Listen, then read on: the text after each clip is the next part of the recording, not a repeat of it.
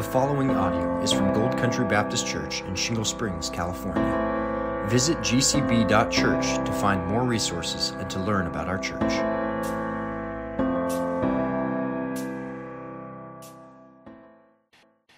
If you would please open to Exodus chapter 19, and I want to open our time with some times in my life where I think I had some sense for some of what we're going to read in this passage.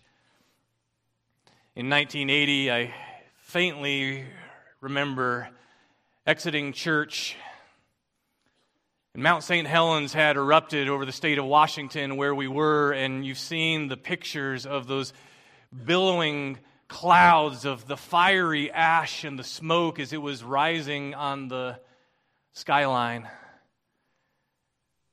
I also remember vividly the morning of September 11, 2001, hearing the reports of what was happening in the New York skyline, and I got to work and I turned on the computer and I saw this picture of this dark, thick cloud of smoke over the city, and it hit me when I saw the visual of that. What a massive thing that was. I remember another time when an earthquake hit in California one morning, and it shook me to my core, to my soul. I literally thought that moment I was going to meet my Maker and that I wasn't ready.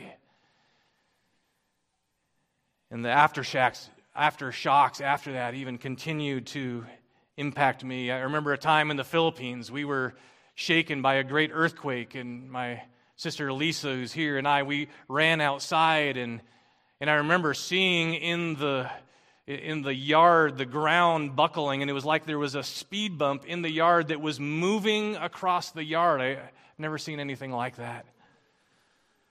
I remember some near-death experiences that made me tremble, and even if I think about them enough, it still makes me tremble. One of the most terrifying events was when there was a thunder and lightning strike just about from where we were to the start of that parking lot. As a little guy, Exodus 19 has a lot of those kind of things and more, and it's a wake-up call. It's one of those events that was to jar them, that they were to, as they would think about it later, still impact them and still cause them to tremble.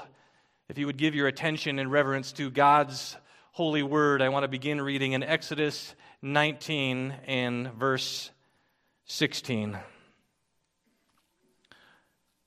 Exodus 19, verse 16. On the morning of the third day, there were thunders and lightnings and a thick cloud on the mountain and a very loud trumpet blast, so that all the people in the camp trembled. Then Moses brought the people out of the camp to meet God, and they took their stand at the foot of the mountain. Now Mount Sinai was wrapped in smoke because the Lord had descended on it in fire. The smoke of it went up like the smoke of a kiln, and the whole mountain trembled greatly. And as the sound of the trumpet grew louder and louder, Moses spoke, and God answered him in thunder. The Lord came down on Mount Sinai to the top of the mountain, and the Lord called Moses to the top of the mountain. And Moses went up. And the Lord said to Moses, "Go down and warn the people, lest they break through to the Lord to look, and many of them perish. Also, let the priests who come near to the Lord consecrate themselves, lest the Lord break out against them." And Moses said to the Lord, "The people cannot come up to Mount Sinai, for you yourself warned us, saying, 'Set limits around the mountain and consecrate it.'" And the Lord said to him, "Go down and come up, bringing Aaron with you. But do not let the priests and the people break through to come up to the Lord, lest he break out against them." So Moses went down to the people and told them. And God spoke all these words, saying, "I am the Lord your God, who brought you out of the land of Egypt, out of the house of slavery. You shall have no other gods before me." We'll stop there. And we'll take our time in the weeks ahead to look at these 10 commandments. But before we study the commandments, we need to study the commander who's giving the commandments. Because before God says, you shall or you shall not, God first says, I am. That's where we need to start. God is impressing upon them in chapter 19 who He is, and then in chapter 20 and following what man must do. And that's really the point of this whole section here. The main point is God is showing who He is, and then He is showing, in light of that, what man must do, who God is in His holiness, and what man must do in response. Man must have a high view of God and God's Word. We'll see the law later in chapter 20 through 23, but today in chapter 19 we see the lawgiver. And He's revealed here in blazing holiness. But before wisdom for living, God's people need the fear of the Lord, which is the beginning of wisdom. In the 1530s, John Calvin began his Institutes of the Christian Religion with this line: true and sound wisdom consists of two parts, the knowledge of God and the knowledge of ourselves. That's where it starts, knowing God, knowing ourselves. Hence, he says, that dread and wonder with which Scripture commonly represents the saints as stricken and overcome whenever they felt the presence of God. And he says, man is never sufficiently touched and affected by the awareness of his lowly state until he has compared himself with God's majesty.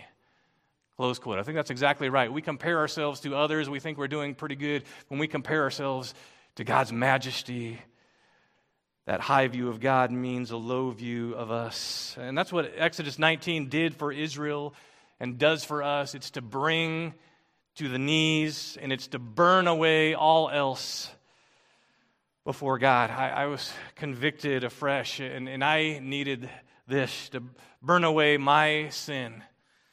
Thinking about my impurity, my impatience, my irritability, and that's all just this weekend. How irreverent I can be, even thinking of the great things of God. This is a passage that's going to show us and remind us, and I need this as much as anyone, to know that God is a consuming fire. That God is speaking, and that God is extending grace.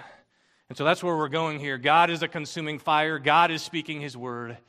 And then God is extending grace. Exodus 19 to 20 is a world changer. I mean, this literally altered ancient civilization, and it continues to impact the modern world. It's been said that this event is a historical divine encounter initiated by God that forever influences the rest of Israel's history, and it influenced Israel's theology nearly as much as the Exodus event. So the Exodus event coming out of Egypt was huge, but next to that is this event at Mount Sinai here. The majestic and awesome displays of lightning and thunder and smoke and fire and trumpet sounds and the quaking of Mount Sinai were to provoke the sensory perceptions of God's people to pay attention. He's making Himself known in this way so that God's people would fear Him.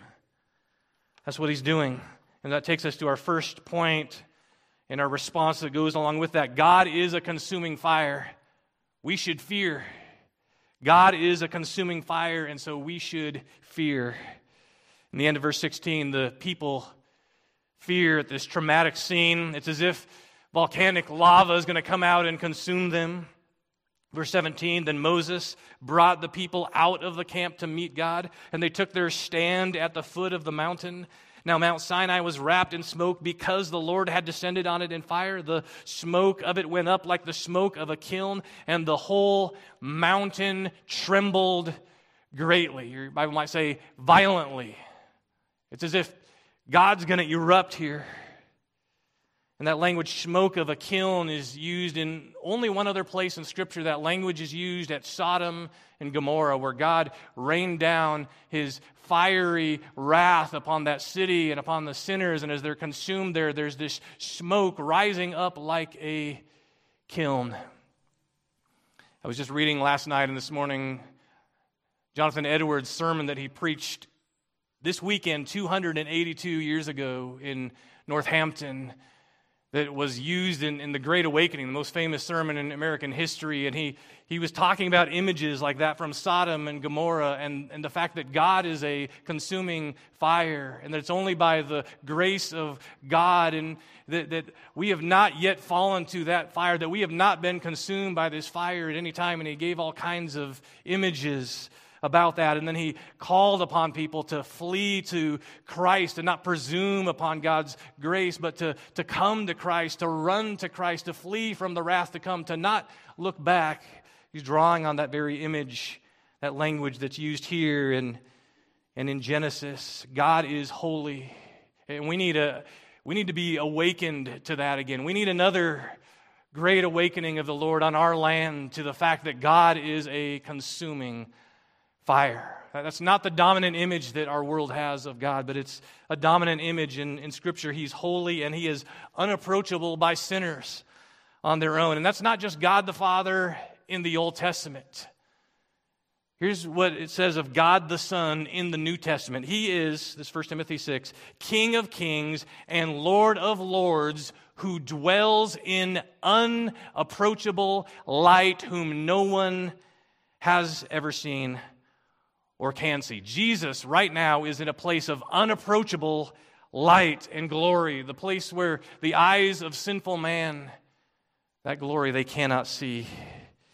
Remember in Isaiah 6, it was read earlier, even the perfect angels before the Lord sitting on the throne, high and exalted, and His glory is filling the temple and it's shaking and all of that. The perfect angels have to cover their faces as they say, holy, holy, holy is the Lord of hosts, the Lord on the throne. And we should all say with Isaiah, who am I? Woe is me. I'm unclean. The people around me are unclean. We're unworthy. I'm undone.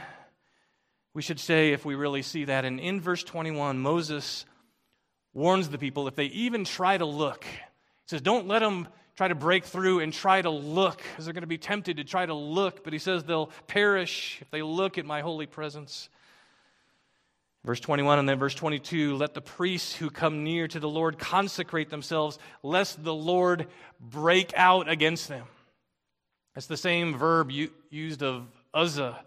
If you remember the story, they're carrying the Ark of the Covenant and it begins to totter, and Uzzah reaches out and he touches the ark, and he is instantly, this is the word, the Lord broke out against him and he instantly dies, because that is the holy, untouchable place of God's presence there. That's 2 Samuel chapter 6. And in Moses' lifetime, some would later offer strange fire in the holy place, and God's fire comes down and instantly consumes them.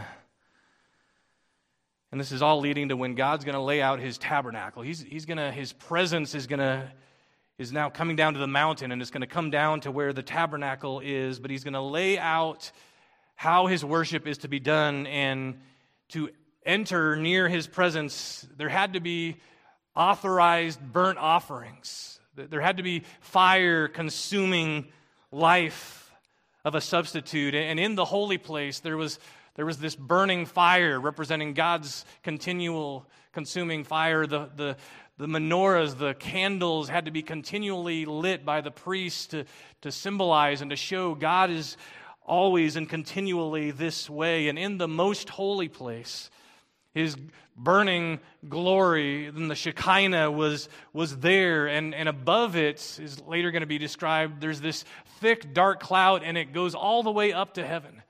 So all around, they can see this cloud that had come down on Sinai now is going to be this pillar of cloud that they'd seen through the Red Sea and all of that. That pillar is going to be over His glory in the ark, in the holy place. for all of them to see all the time. I mean, can you just imagine that, going and seeing this cloud? But only the high priest could go into the Holy of Holies one day a year, where that glory of God in its fullness was.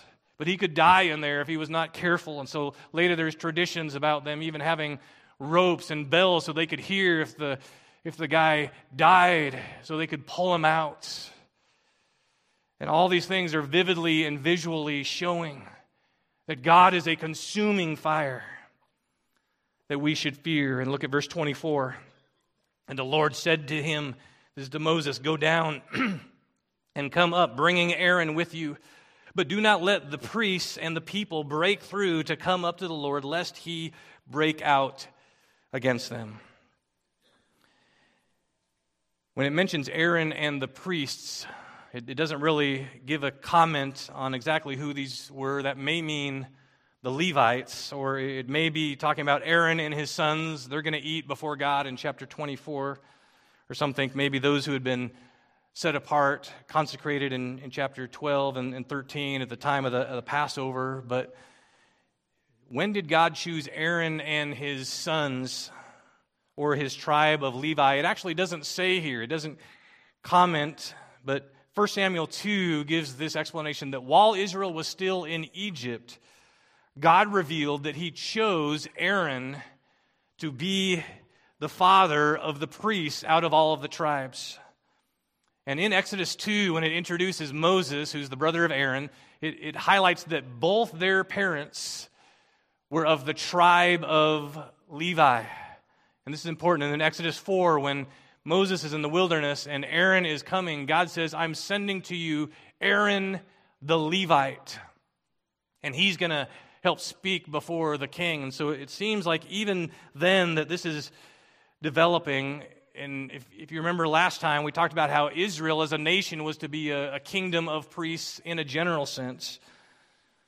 But there's a special sense where only the tribe of Levi, as God comes down and has established the tabernacle, there were boundaries that only they could go to, and then only the sons of Aaron could be in the holy place, and only the high priest in the Holy of Holies. And Aaron is coming here, really, as this is all going to be established in these chapters.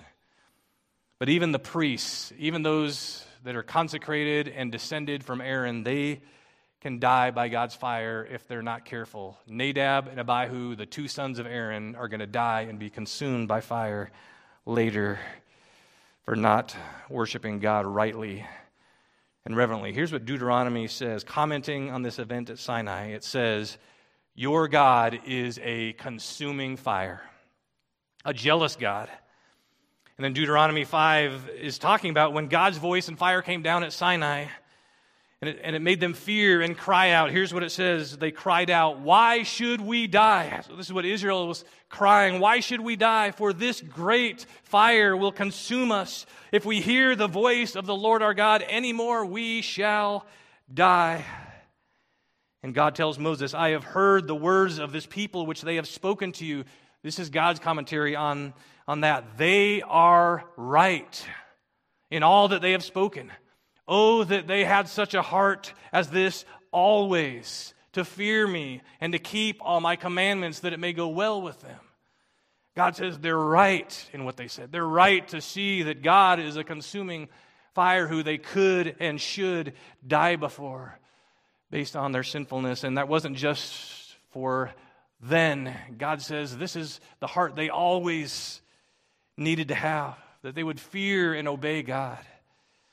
Oh, that they had this heart always, God says, of his people. He says this is right. It's going to go well with those who rightly fear God. That becomes one of the themes of Scripture, the fear of the Lord and all the blessings that brings. And let me read it from the New Testament, again, just so we don't think it's different in the New Testament. Hebrews 10:26, "For if we go on sinning deliberately after receiving the knowledge of the truth," so we know the truth, but we just keep going on sinning deliberately, "there no longer remains a sacrifice for sins, but a fearful expectation of judgment and a fury of fire that will consume the adversaries."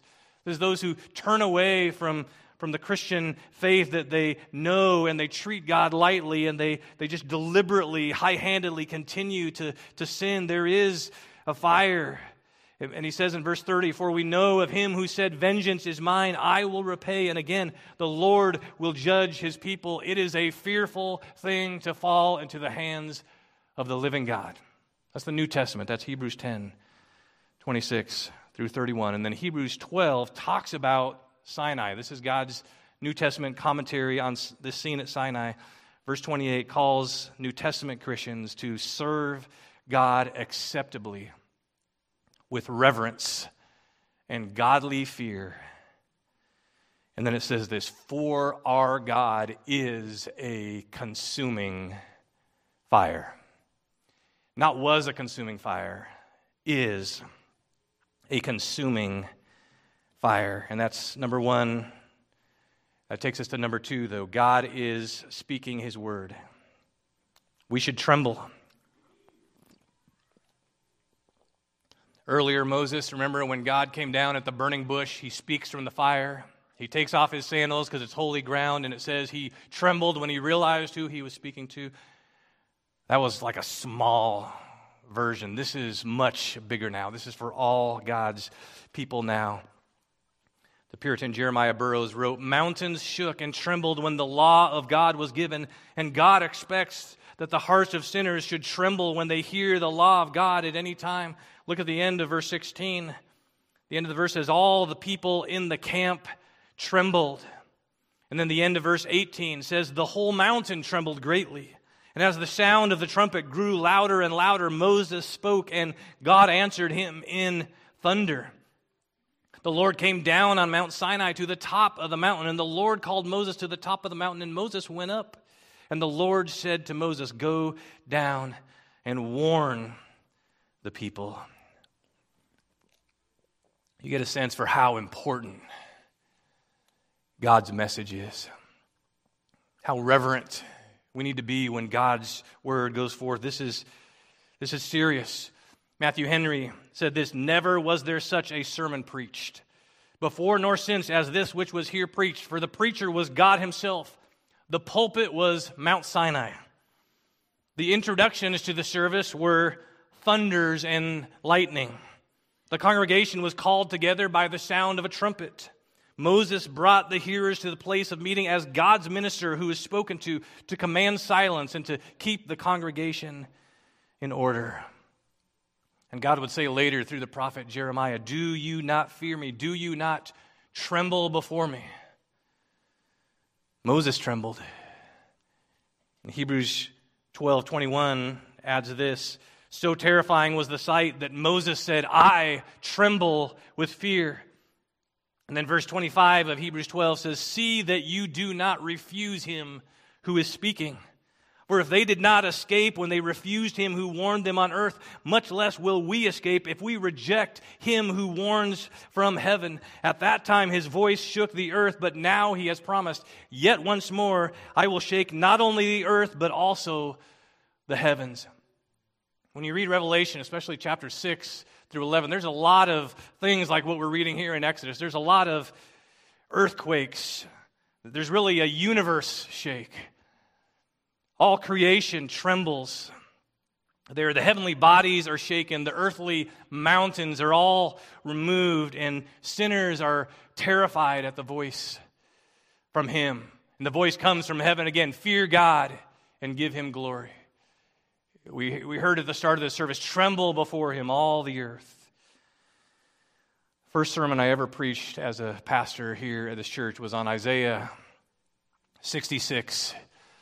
Verse 2, where God says, "To this one I will look." This is the one type of person that God looks to in a special way with favor. "This is the one to whom I will look," God says. "Him who is humble and contrite of spirit, and who trembles at my word."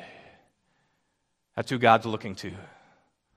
The humble, repentant trembler at his word. And this was my proposition then and now. The great and pressing need of the hour is to have a high view of God and a high view of God's word. And then the response of that should be a low view of self, that we would be humble and that we would tremble at his word. Like Isaiah, who saw the thresholds shake in that vision, the foundations tremble in Isaiah 6, or Daniel hears God's word and says this, while he was speaking this word to me, I stood trembling.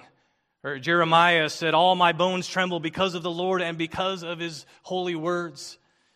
And David said in the psalm, my flesh trembles in fear of you. I stand in awe of your law.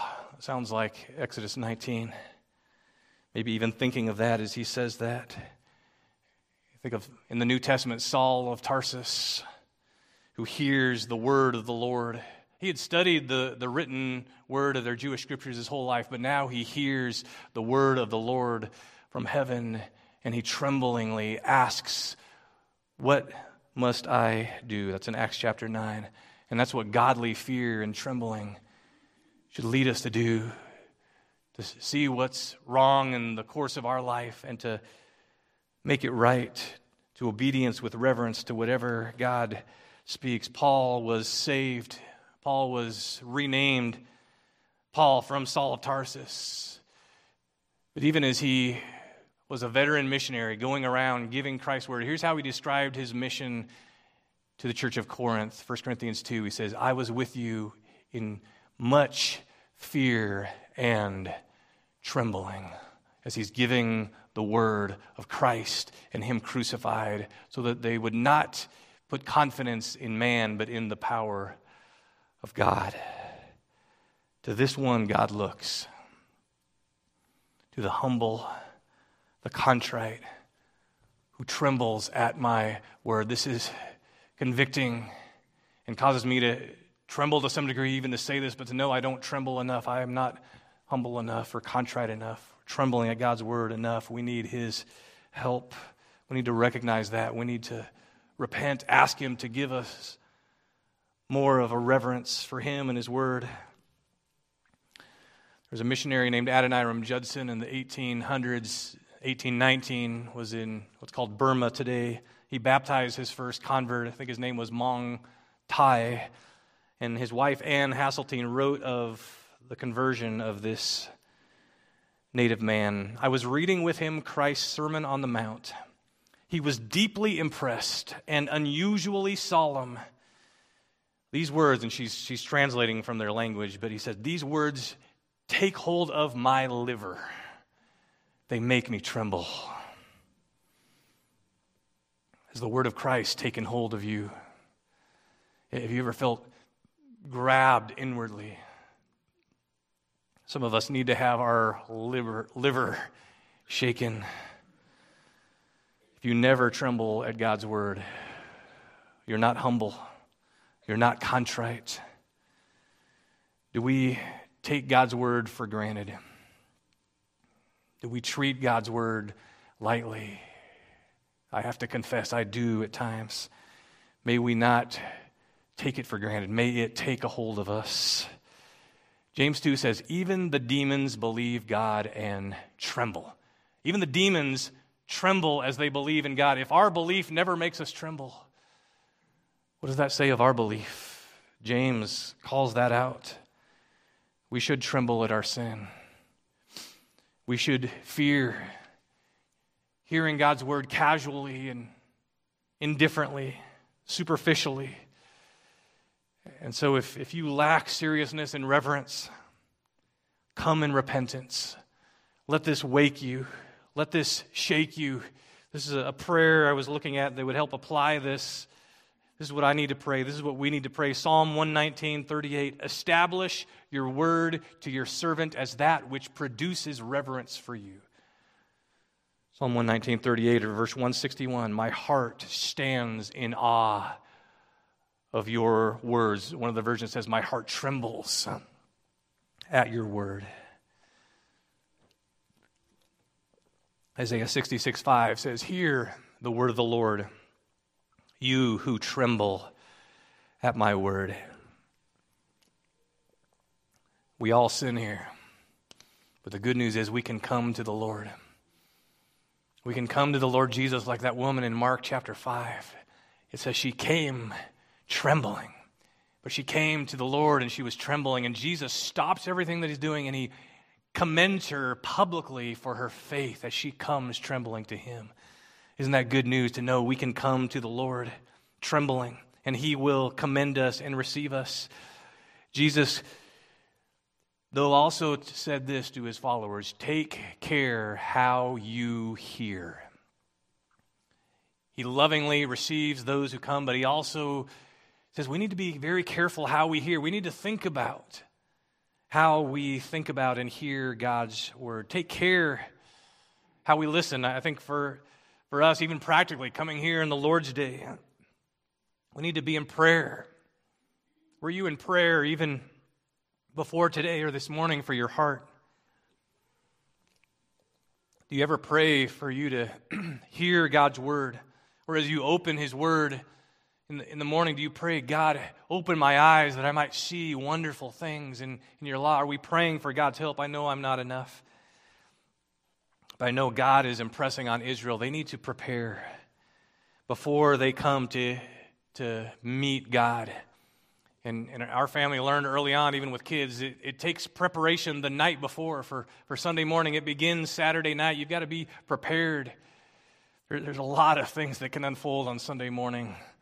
A lot of things even to confess on the way to church. We lived way out in Bucksbar Road for a while, about 35 minutes out, and this is when we had an early 8:15 service, and there were a lot of times just getting everyone out on time, and I was, giving the announcements, so I kind of needed to be there on time, and there's just a lot that can just unfold on Sunday morning to even be confessing on the way. But what a gracious Lord that we can come to him.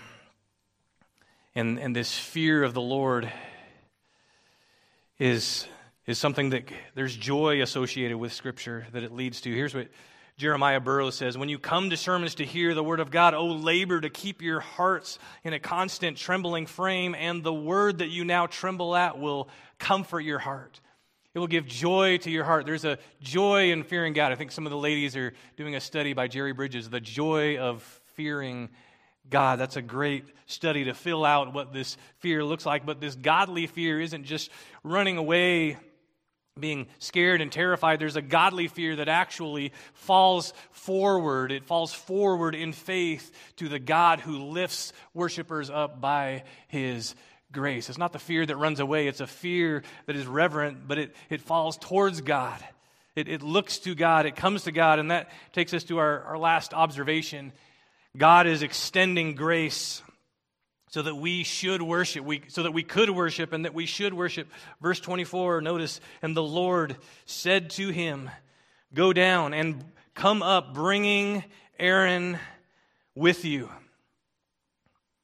Moses had reminded him, you told us not to touch the mountain, not to come close, but God is graciously, he's extending grace by he's allowing first a mediator, Moses, to come up, and now he's allowing the one who will be the high priest, Aaron, to come up for the people. So they have a representative. And this God who is a consuming fire is actually coming in grace. We can't miss this. He is graciously providing a way for Israel, this sinful nation. He's providing a way for them to worship and not die. Sinners need a mediator. They need someone to bring them to God and to speak to them for God. And this is a picture and preview of the new covenant mediator and high priest we have, which is one and the same, which is Christ. But we need a mediator. We need a high priest. And this is for all the people in verse 17. All the people are coming to meet God. They're all brought to the mountain, but they can't come any further. They need someone else to go between. They need someone else who can ascend the holy hill. One of the Psalms says, who can ascend the holy hill? Who can ascend the mountain of the Lord? Only one who is blameless, the one who has clean hands and a pure heart. If they approach on their own, if they approach in their sinfulness, they're dead. But listen to this. After Deuteronomy 4 says, God is a consuming fire, it goes on. Listen to this is what these same people heard in Deuteronomy 4. Your God is a merciful God. Ask from one end of heaven to the other whether such a great thing of this has ever happened or was ever heard of. Did any people ever hear the voice of a God speaking out of the midst of the fire as you have heard and still live? I mean, has there ever been anything like this, that a God who would come in this way and this fire would speak and then the people would be alive? Out of heaven, he let you hear his voice that he might discipline you. And on earth, he let you see his great fire and you heard his words. The next verse says, because he loved Israel. And Deuteronomy 4 asks in light of that, what great nation is there that has a God so near to it as the Lord our God is to us? What a thing. That God has come, he's spoken from the fire, and he's let us live. There's no other people that have a God like this, who is so merciful and who comes to us and has come so near to us. Psalm 2:11 says this, worship the Lord with reverence and rejoice with trembling. So that trembling doesn't go away, but there's a rejoicing added to it, to rejoice with trembling. We rejoice that this God we fear has come so near. That voice from heaven that makes men and mountains tremble, that same voice makes his chosen people, calls them to be his people. He speaks from that fire that consumes sinners, and from that fire he is calling sinners to salvation. He's not destroying them. He's disciplining his people as his loved children. The wages deserved for sin is death, but this is a word of undeserved life. So we should worship. What wondrous love. What grace is mine. What a great, unheard of, merciful God we have. Here's what Al Mohler imagines. A modern Christian asking an ancient Jew, what did you get out of worship today? Some of you have heard this before. The Israelite might reply, I'm just glad I got out of worship alive today. The American says, no, I mean, what did the worship do for you? Did you like the presentation? Did you like the instruments, the sights and sounds? Was it to your liking? The Israelite would say, I wasn't really thinking about that, but I couldn't stand the trumpet. The volume was just overwhelming with all of the thundering. I wasn't comfortable at all, but it was dark. It was hard to see, but I'm just praising the Lord. I got to worship, and I got out alive. That's what I got out of worship. I got out. And you see how this is so different than our consumer-driven, seeker-friendly worship. I use that word lightly. Models that try to make the church a place where people would never be bored, making worship casual, light, and entertaining. But you see, when people in the Bible really met the God of the Bible, they were never bored. What people need to know is the weight of meeting God. And biblical worship is not about you. It's not about how you feel. It's not about what pleases you. It's about God. It's how you fear God. It's what pleases him. It's not about your songs. It's about our Savior who we sing to. It's not about liking the musical style or beat. It's praising God that you still have a heartbeat after you worshiped him. There's no concert with a fog machine that can compete to this scene here. God's lightning and smoke, there's no cheap substitute for that can replace the worship of the real holy God who is extending grace. And some of Moses' readers' ears might have perked up and they might have been listening for grace when they read verse 15, where it mentions the third day. Because Moses has written about the third day before in Genesis 22. Remember that scene where Abraham goes up on the mountain with his son. It's another mount scene. He's with Isaac there. And it says, on the third day, there was grace extended. If you know that story, a ram was provided as a substitute on the third day. And later readers of the Bible would come to know a greater grace on another mount, the Mount of Calvary, where Jesus died as a substitute.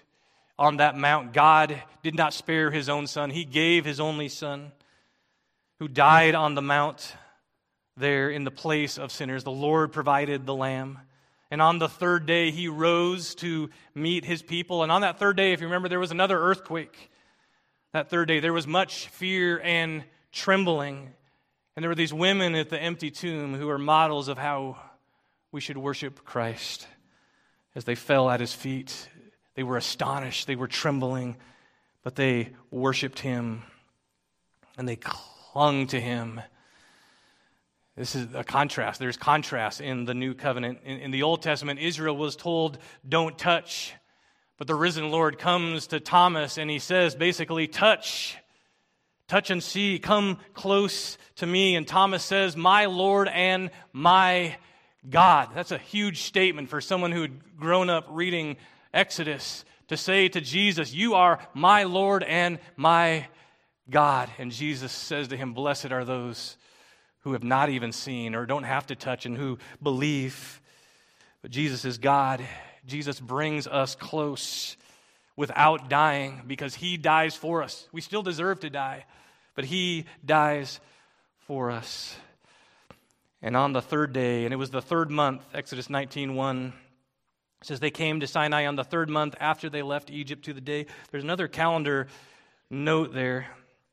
And the ESV Study Bible says this coincides with the Feast of Weeks. That's the day that the Jews celebrated the giving of the law.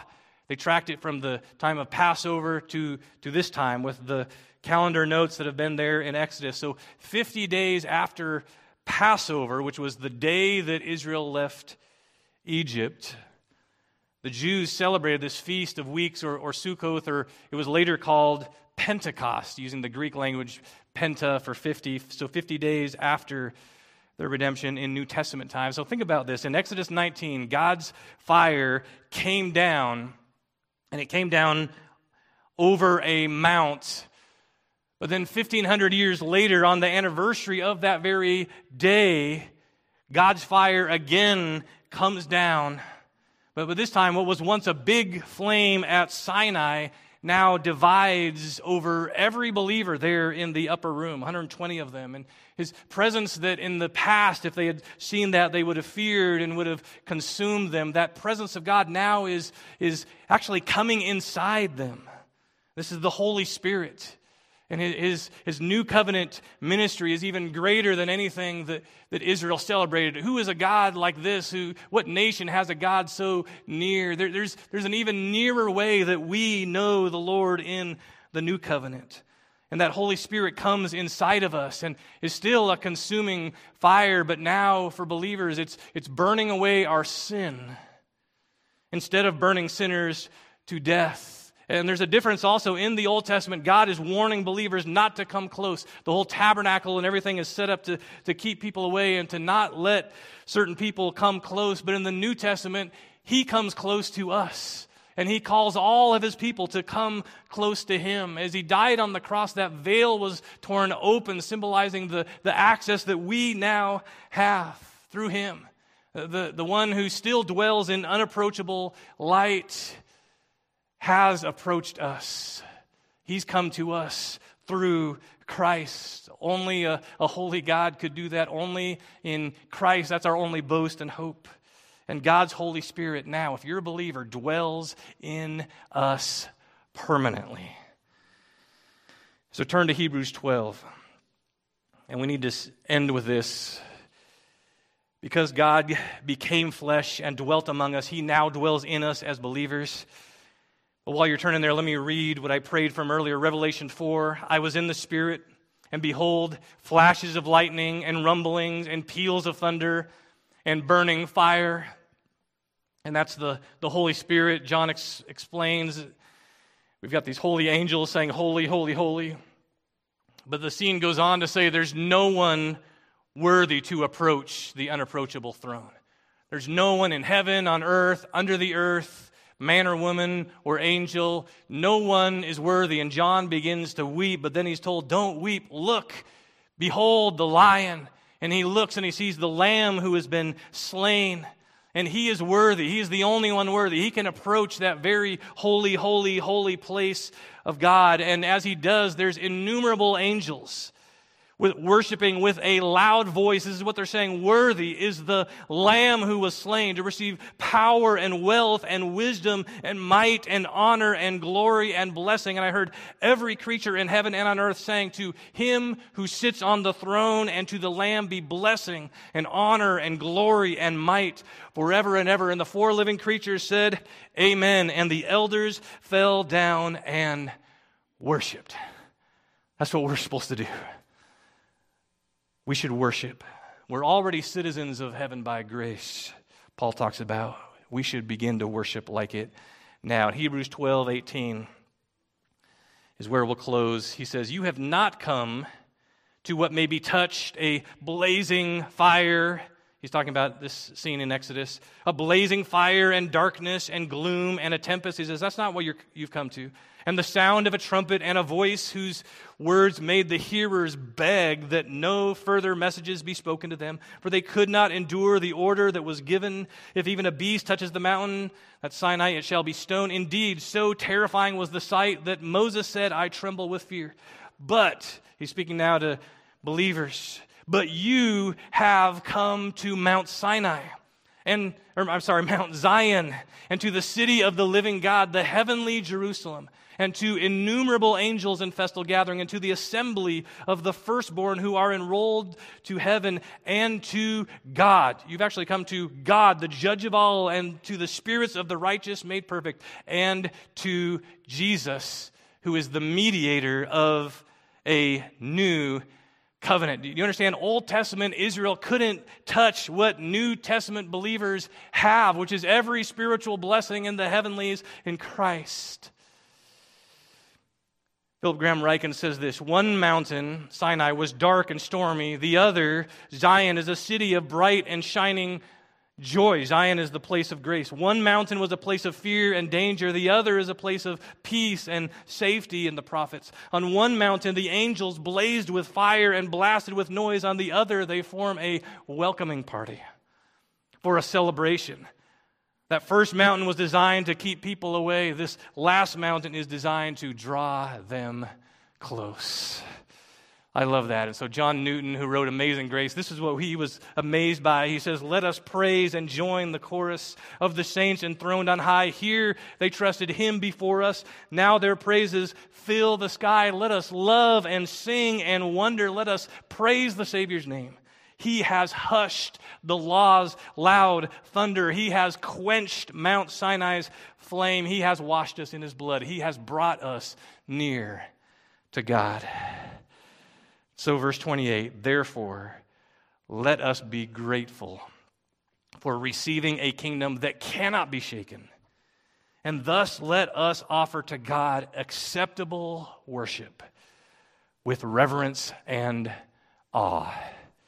For our God is, say it with me, a consuming fire. We should fear. God is speaking. We should tremble at his word. Verse 25 says, don't refuse him who is speaking. Remember, God is extending grace. We should worship. We can come confidently, Hebrews says, but not casually. Let's pray. Our great and gracious God, our merciful God, who is like you, O God, in your abounding covenant love. Lord, I pray that you would help us even now to think much of you and make much of you as we sing and worship to you, but also, Lord, help us as we go from here, as we interact with our families, Lord, as the rubber meets the road in relationships and people we work with, people we struggle with, Lord, help. We ask that through your Holy Spirit you would burn away more and more of our sin and help us to experience the joy that comes in fearing and knowing you. We pray this for Christ's sake.